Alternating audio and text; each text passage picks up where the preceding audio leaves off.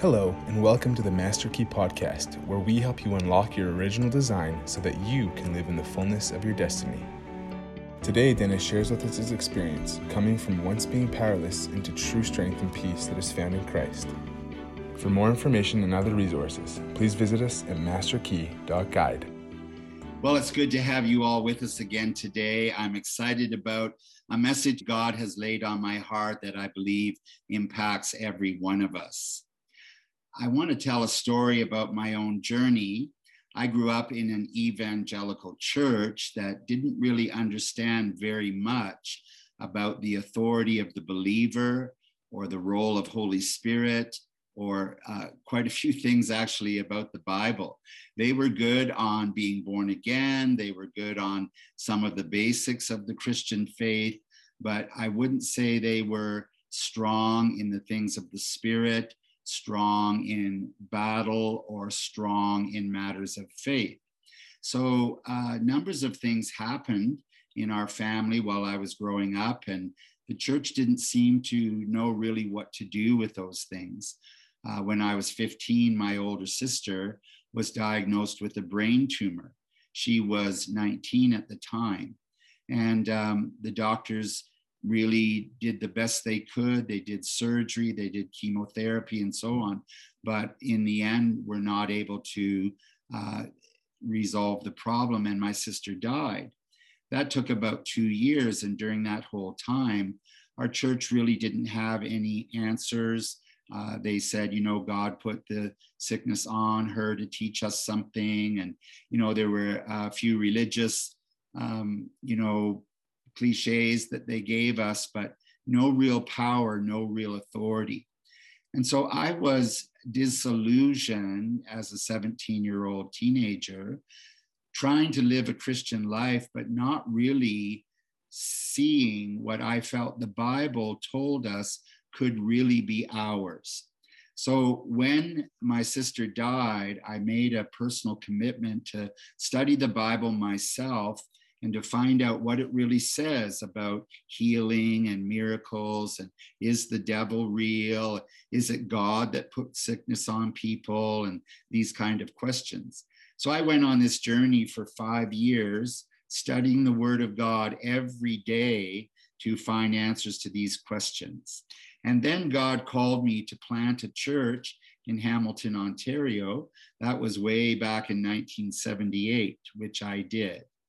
And so I had a desire to see a very powerful church. I didn't want to be part of a weak, ineffective, irrelevant church that really didn't have a message or an experience that would confront our society and make a difference in people's lives. So anyway, I was quite bold in my leadership style, and I had quite a high standard for faith and all of the kind of stronger, more militant aspects of the Christian life. So it was many years later, I was going through some old sermon notes. That can be scary. And I found this sermon outline that I'd given way early on when I first planted the church. And the topic of the sermon was, I am believing for a church that is, and then I filled in the blanks. So I'm reading this sermon outline and I'm really intrigued because I saw all these points. I am believing for a church that is powerful, but you shall receive power after the Holy Ghost has come upon you. And it says, to as many as received him, to them gave he power to become the sons of God. And, it's not by might, it's not by power, it's by my Spirit that these things will be done. I wanted to be part of a powerful church. I wanted to see miracles and signs and wonders and healings and that sort of thing. And so that was my first point. The second point was, I am believing for a church that is militant. In my view, the church should be God's army. that we shouldn't be afraid of anything, that we should submit ourselves to God, resist the devil, and he should flee from us. Not us fleeing from him, not us being victims, not us being powerless, not us hiding in our little religious buildings, singing a few Christian songs, waiting for Jesus to come and rescue us from the big bad Antichrist. I was not looking for a church like that. I didn't want to be part of a church like that. I wanted to be a church like the book of Acts, which was militant and which really did drive back the gates of hell and bring the kingdom of God. The third point, I wanted to be part of a church that was victorious. He always causes us to triumph in Christ. And nay, in all of these things, you are more than conquerors. And greater is he who's in you than he that's in the world. And on my scriptures went. I wanted to be part of a victorious church, not a defeated church. I wanted to be part of a church that was full of blessing and prosperity, not poverty and broke and incapable of doing things. The next point, I wanted to be part of a church that was full of faith. Without faith, it's impossible to please God. And if you have faith as a grain of mustard seed, you'll speak to this mountain and it will be removed and it will be cast into the sea. I wanted to be strong in faith myself. I wanted faith to be the victory that overcomes the world, because I knew without faith, it was impossible to please God. So I was believing for a church that was full of faith. I was wanting to be part of a church that was steadfast, unmovable, always abounding in the work of the Lord, not just blown in the wind and, oh, well, whatever happens, oh, well, I guess we lost that one. You know, I didn't want to be a part of a wimpy, wishy-washy church, but that one that was steadfast, who knew who they were, knew where they were going, and who knew who their God was. And finally, I wanted to be part of a church that was bold. It says the righteous are as bold as a lion. And there's a holy boldness that comes upon the people of God that does move mountains and change history and does fulfill and pursue the Great Commission. I wanted to see all those things.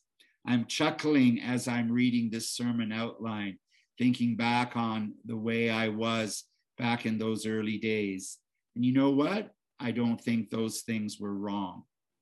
I think those were valid and noble goals to have as a young minister of the gospel.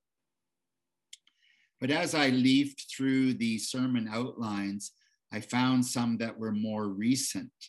And you may know that we went through a tremendous time of testing and brokenness with our church.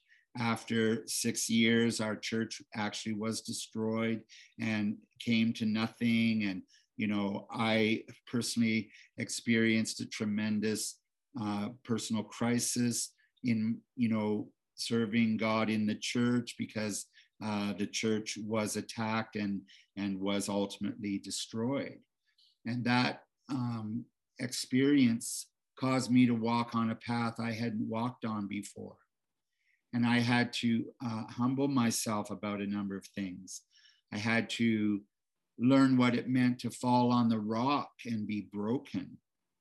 I had to learn what it meant to repent and to deal with things in my own life that weren't necessarily pleasing to God. I had to find out what it meant to have patience for people who were hurting and broken, who couldn't maybe show up for battle every 5 minutes and be bold and courageous, but who were working through personal issues and needed some time and needed some compassion. I went on this amazing journey, and then I found this second sermon outline that I had written. And it says, I am believing for a church that is, And then I filled in other words this time. The first word I had was meek. Blessed are the meek, for they shall inherit the earth. Before, I didn't even know what meekness was. I had no idea. Meekness is not weakness. Meekness, it says that Jesus was meek and lowly of heart. Didn't mean he was weak, didn't mean he was a wimp. The word meekness is really best manifested by this example of these Roman war horses. They had these powerful war horses in Rome, and they were so well trained that the owner of the horse could have that horse stand there, build a bonfire under the horse's belly, and that horse would not move until the trainer gave the word. And that was the definition of meekness. It means strength under control. These powerful war horses were very mighty, powerful creatures, but they would stand there obediently while the fire burned under their belly because their strength was under control. That's the true meaning of the word meek. And I wanted to be part of a church that knew that meekness and could inherit the earth. Secondly, I wanted to be part of a church that was humble. It says God resists the proud, but he gives grace to the humble. And, humility goes along with meekness. And I believe it will receive from God. God will lift up the humble and he will honor them. And so I began to appreciate the quality of humility that was really lacking in me in those early years where all I wanted to talk about was going to battle. The third thing was I am looking for a church that is broken, that has fallen on the rock and is broken. It says in the Old Testament, to this man will I look, to him who's of a broken and a contrite spirit, to him who trembles at my word. I had an arrogance in my early years that was all part of that militant, victorious, kind of aggressive posture. There was very little brokenness. And so I was quite intolerant of certain people. I was impatient with immature believers. I was critical of certain other groups or churches for not doing things the way I thought they should be done. And I had not yet fallen on the rock and appreciated the value of brokenness. I was believing now for a church that was compassionate, that was gentle and forgiving. In the early years, I wasn't really good at forgiving. It was like either get with it or get out of the way. I wasn't really looking to show a lot of grace or mercy to people. I had to learn how to be forgiving. I had to learn how, if my brother sinned against me 7 times in one day, that I needed to forgive him, not just 7 times, but 70 times 7. And finally, I had to learn what it meant to be selfless. In all of my militant warfare of the early years, there was a lot of self in that. A lot of selfish motive actually behind a lot of the things that I was doing. And I found the value of taking up my cross and denying myself and following Jesus. And that it's no longer I that live, but Christ that lives in me. So I scanned the list and there it was, and how different from so many years before. So God had me take the 2 sermon outlines side by side. He had me read the first one again from the early years. A powerful church, a militant church, a victorious church, a church full of faith, steadfast and bold.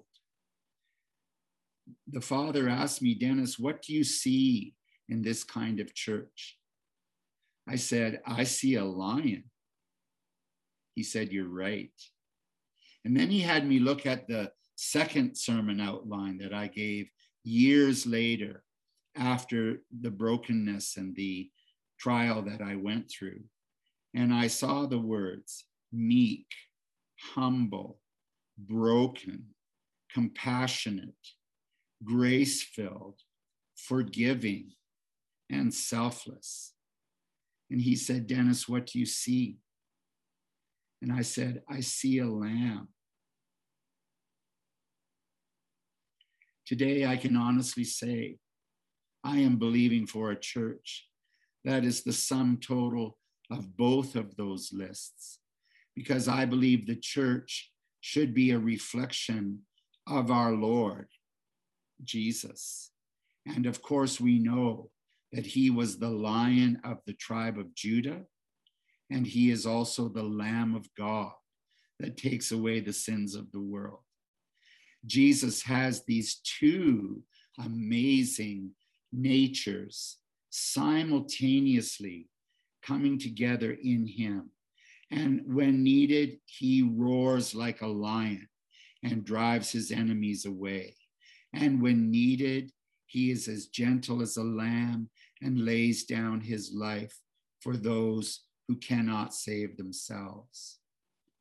You know, it says in Romans 8, verse 29, that God has foreordained that we would be conformed to the image of his dear Son.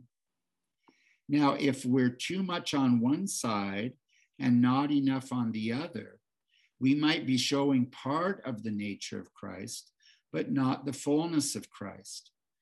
I know people who live their whole lives on the Lamb side, and they might be intercessors, and they might be continually weeping and repenting and having the compassion of God and mercy and forgiveness and all those things.